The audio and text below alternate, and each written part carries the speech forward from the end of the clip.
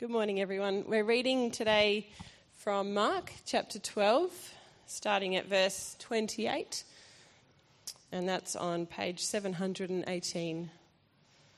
One of the teachers of the law came and heard them debating. Noticing that Jesus had given them a good answer, he asked him, "Of all the commandments, which is the most important?" "The most important one," answered Jesus, "is this: Hear, O Israel, the Lord our God, the Lord is one. Love the Lord your God with all your heart and with all your soul and with all your mind and with all of your strength. The second is this: love your neighbour as yourself. There is no commandment greater than these." "Well said, teacher," the man replied. "You are right in saying that God is one and there is no other but him. To love him with all your heart, with all your understanding and with all your strength, and to love your neighbour as yourself is more important than all burnt offerings and sacrifices." When Jesus saw that he had answered wisely, he said to him, "You are not far from the kingdom of God." And from then on, no one dared ask him any more questions. And now we'll go over to 2 Thessalonians, starting at chapter 1, verse 1, and that's on page 837. Paul, Silas and Timothy, to the church of the Thessalonians in God our Father and the Lord Jesus Christ, grace and peace to you from God the Father and the Lord Jesus Christ. We ought always to thank God for you, brothers, and rightly so, because your faith is growing more and more, and the love every one of you has for each other is increasing. Therefore, among God's churches we boast about your perseverance and faith in all the persecutions and trials you are enduring. All this is evidence that God's judgment is right, and as a result you will be counted worthy of the kingdom of God for which you are suffering. God is just. He will pay back trouble to those who trouble you and give relief to you who are troubled, and to us as well. This will happen when the Lord Jesus is revealed from heaven in blazing fire with his powerful angels. He will punish those who do not know God and do not obey the gospel of our Lord Jesus.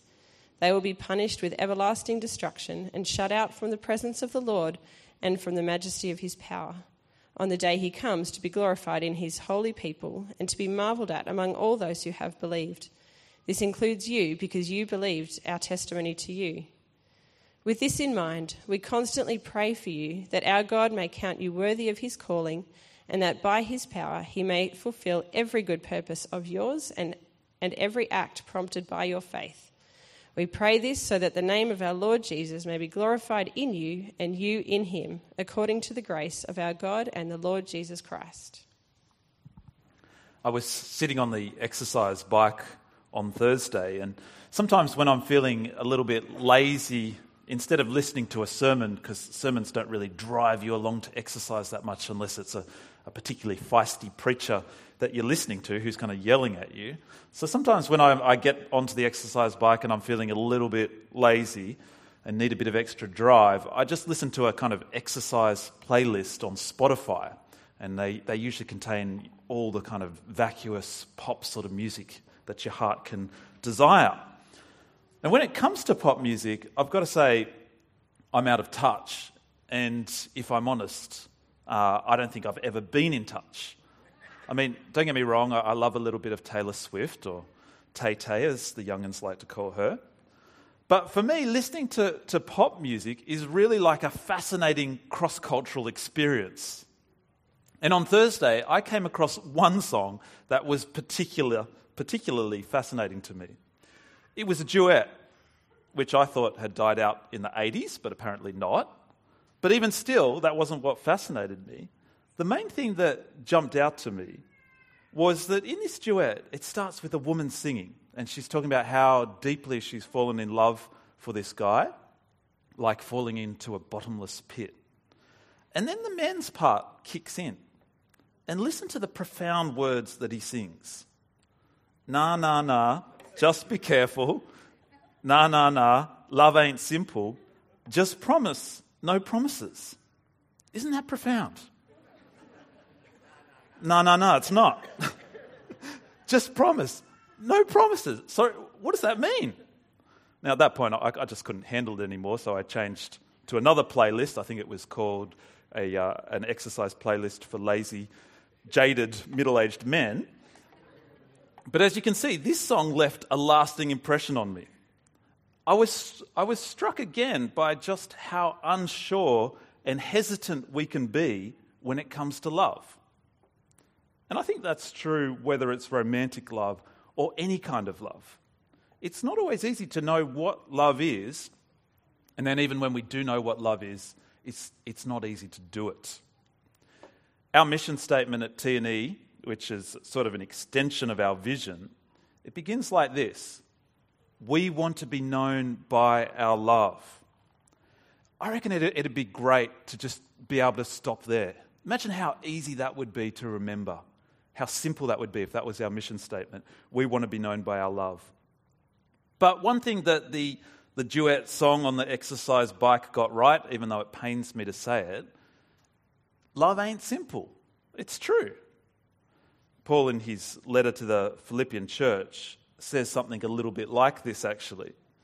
He tells them that he's always praying for them, and in verse 9, he tells them exactly what he's asking God to do in their lives. He says, "And this is my prayer, that your love may abound more and more." What does Paul really want for the church at Philippi? What does he think really matters for them? Well, he wants them to have overflowing love. Love that abounds, and it abounds more and more. But then notice the kind of love that Paul wants them to have. He wants love that abounds more and more, in verse 9, in knowledge and depth of insight. He's praying that God will give them not a simple, superficial, ignorant kind of love, but a deep, informed, insightful kind of love. And the reason is so that in verse 10, so that you may be able to discern what's best and may be pure and blameless for the day of Christ, filled with the fruit of righteousness that comes through Jesus Christ, to the glory and praise of God. Paul's praying that they'll have a deep love that knows what's best to do, which comes from knowing Jesus and which glorifies God. And that's the kind of love, that we want to have here at T&E. And so our mission statement, it goes on like this: we want to be known for our love overflowing in our church, in our homes, in our workplaces, in our city, in our world. Not a soft, sentimental love, but the same deep, honest, courageous love with which God has loved us in Jesus. I reckon it's almost impossible to overemphasize just how important real love is to what it means to be a follower of Jesus. It's almost impossible. Think about what God says to us in the Bible. So we just heard Mark 12, verse 30, where Jesus says, "Love the Lord your God with all your heart and with all your soul and with all your mind and with all your strength." Or think about John 13:34, where Jesus says, "A new command I give you, love one another. As I have loved you, so you must love one another. By this everyone will know that you are my disciples, if you love one another."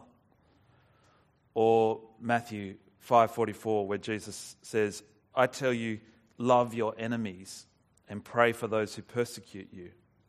Love of God, love of God's people, and love of everyone, even our enemies, is our calling. And as a church, our mission is to be on about this kind of love. Because if we don't have it, what have we actually got that matters? Well, Paul gives us the answer to that in 1 Corinthians 13. He says, "If I have a faith that can move mountains, but don't have love, I'm nothing." If we're going to follow Jesus, then we've got to be people who are known for our love. And so over the next 3 weeks, we're going to go deeper and think through how we can be a church where love overflows here, but also in our homes and in our workplaces and in our city and in our world. Today, we're going to be talking about loving God, like Craig said. And next week, loving God's people, and then in the final week, loving the Northeast. But if we're going to have any hope of seeing our mission fulfilled, to have love overflowing, we've got to get something extremely clear right up front. And that is that God's love comes first. It comes first in time, it comes first in logic, it comes first in its quality and in its quantity. In every sense, God's love comes before our love. And we need to be extremely clear on this. God's love comes first, but it always works love in us in response.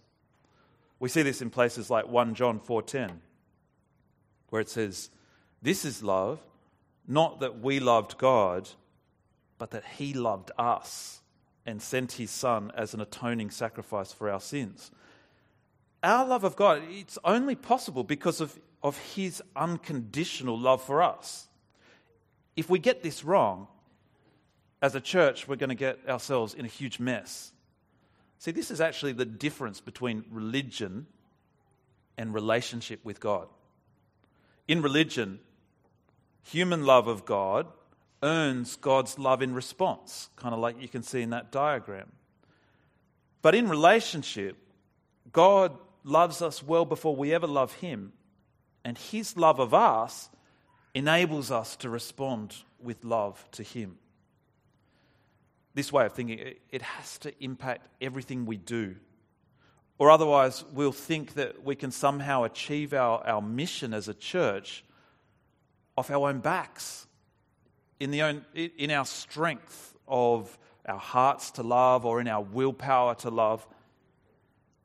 But the reality is that any attempt to love God and to love others that isn't completely fueled by God's own love very quickly descends into legalism, into fear, into hypocrisy, into show, and in the end it's just shallow.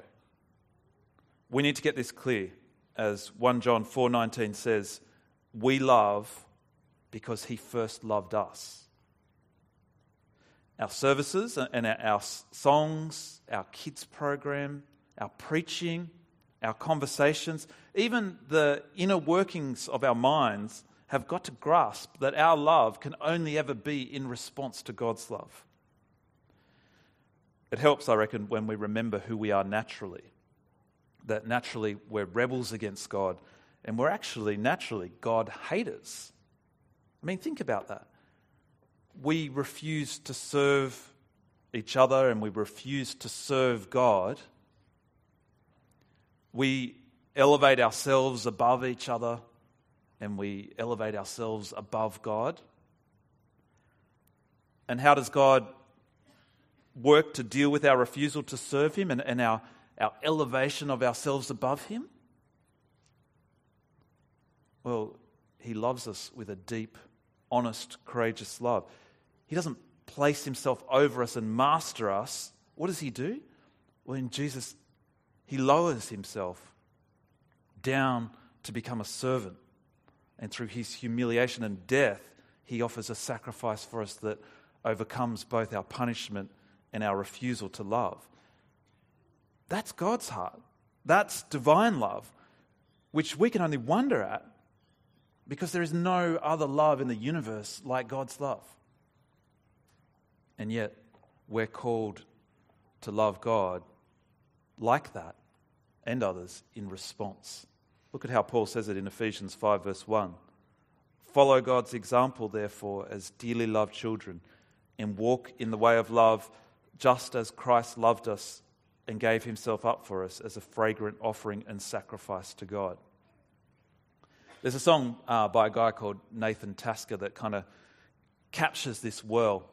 Speaking to God, he says this, well, you cannot love me more, and you will not love me less.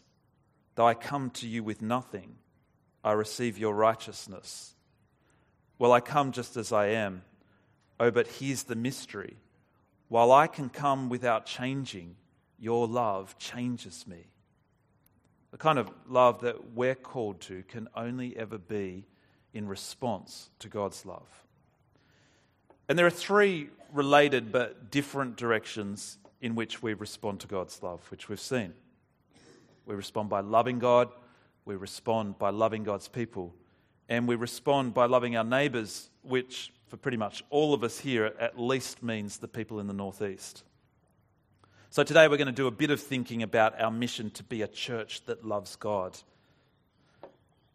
Our mission statement, it goes on to say this: loving God as we trust, obey, and glorify Jesus with all of our lives. These three things, trusting, obeying, and glorifying, they more or less encompass the shape of what it means to love God. And we're very quickly going to have a look at each one of these, and then I'm going to finish with some of the things that I've observed and learned in my life about how God causes our love for him to grow. So we're going to start with trust. Trust is the exact right response to the kind of God that our God is.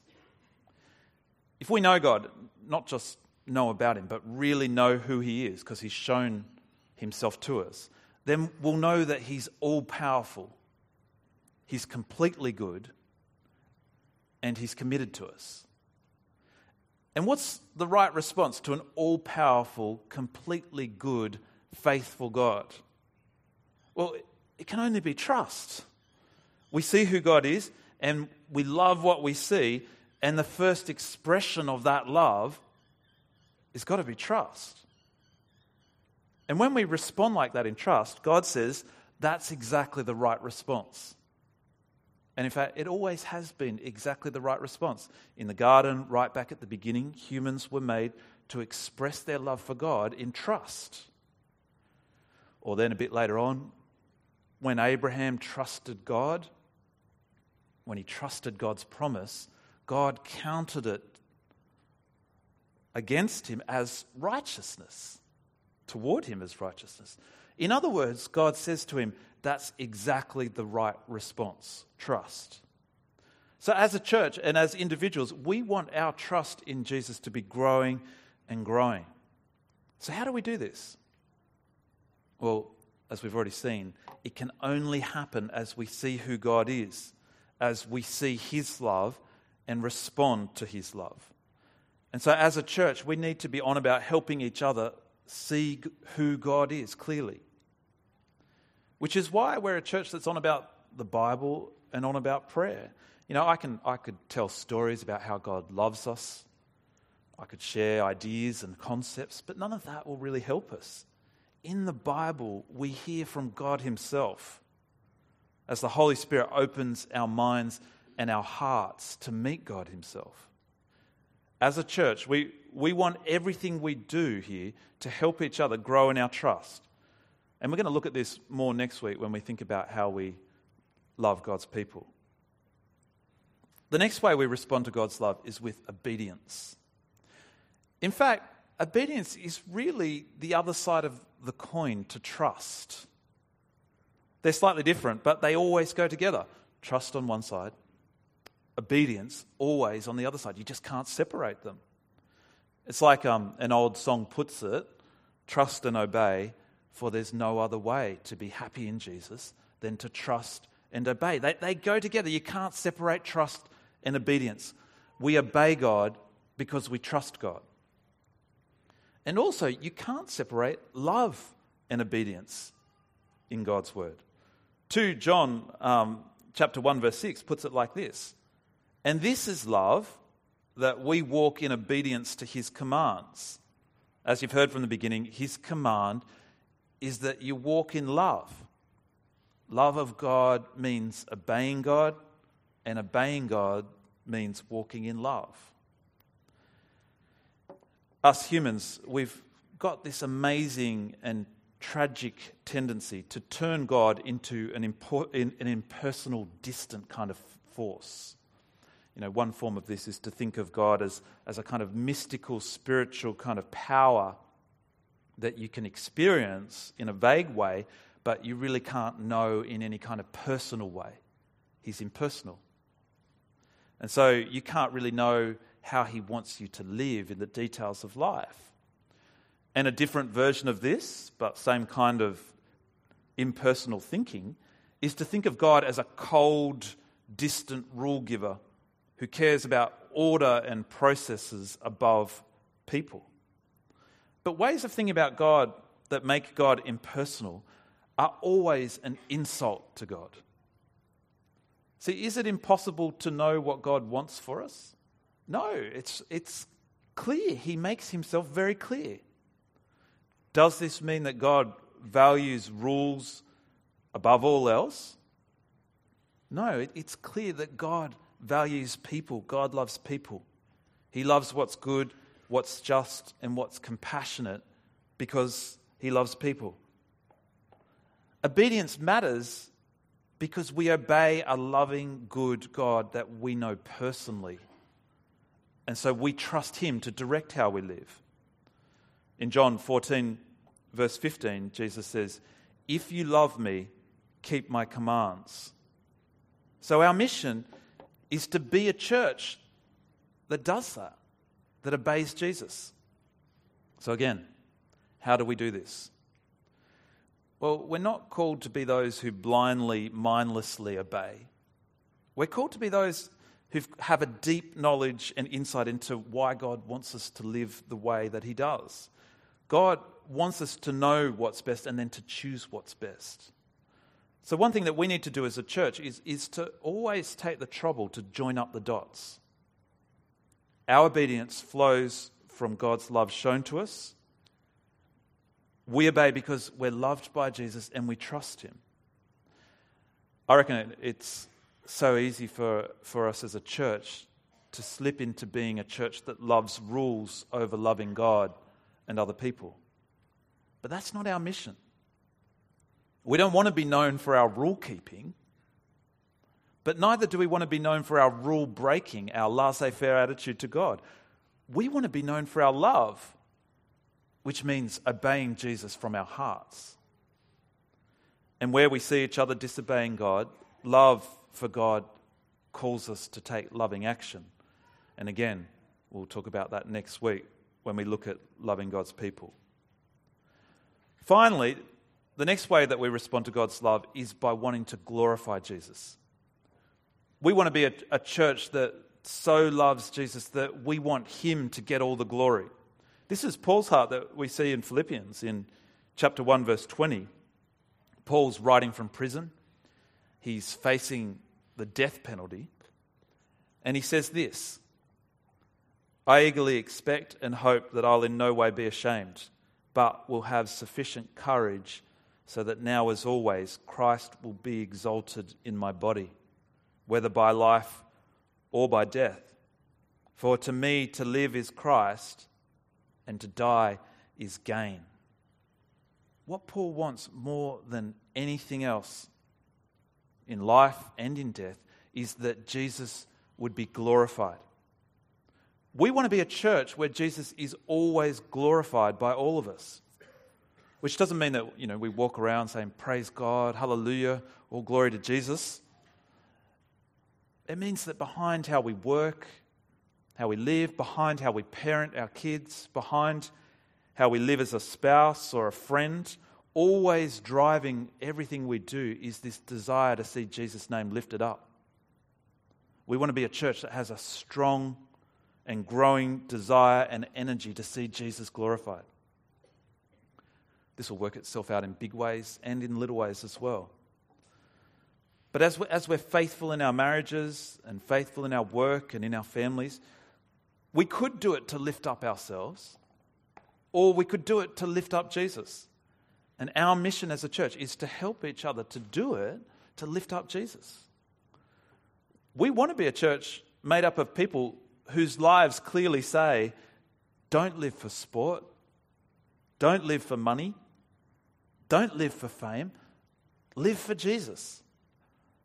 We want to be a church made up of people whose lives say, as long as Jesus is glorified, no matter what else happens, that's enough. I'm happy. Now, I want to finish by sharing 6 things that I've learned in my limited experience in life, and I'm sure I'll learn a whole heap more. But 6 things that I've learned about just in my own life and observing others, how God grows our love for him. This is the first one. We can't grow our love for God by following a set formula. To be convenient really convenient for us as a church to say, do X, Y, and Z, and your love for God will grow. But it doesn't work that way because relationships don't work that way. If you follow a formula to love your spouse, it's going to backfire at some point, I imagine. Love doesn't equal flowers on a Friday, cooking dinner on a Saturday, and going out for dinner on a 6-monthly basis. Those things can be done out of love, but they don't equal love. And if your spouse discovers the formula, good luck to you. We can't say love for God equals, something like reading my Bible every day, praying every day, coming to church on a Sunday, and serving on a roster. We could do those things out of love, but those things don't equal love. And so when we say trust, obey, and glorify Jesus, that's not a formula to love God. They are the frontiers on which our love for God plays itself out. We've got to keep remembering, God is not impersonal. God is relational. And so a formula to love would only ever be an insult to God.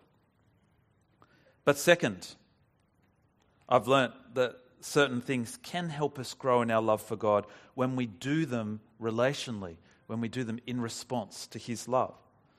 So just like if I never spend any time with my kids, it's impossible for my love for them to grow in any meaningful way. In the same way, if we don't spend any time getting to know God, it's impossible for our love for Him to grow in any meaningful way.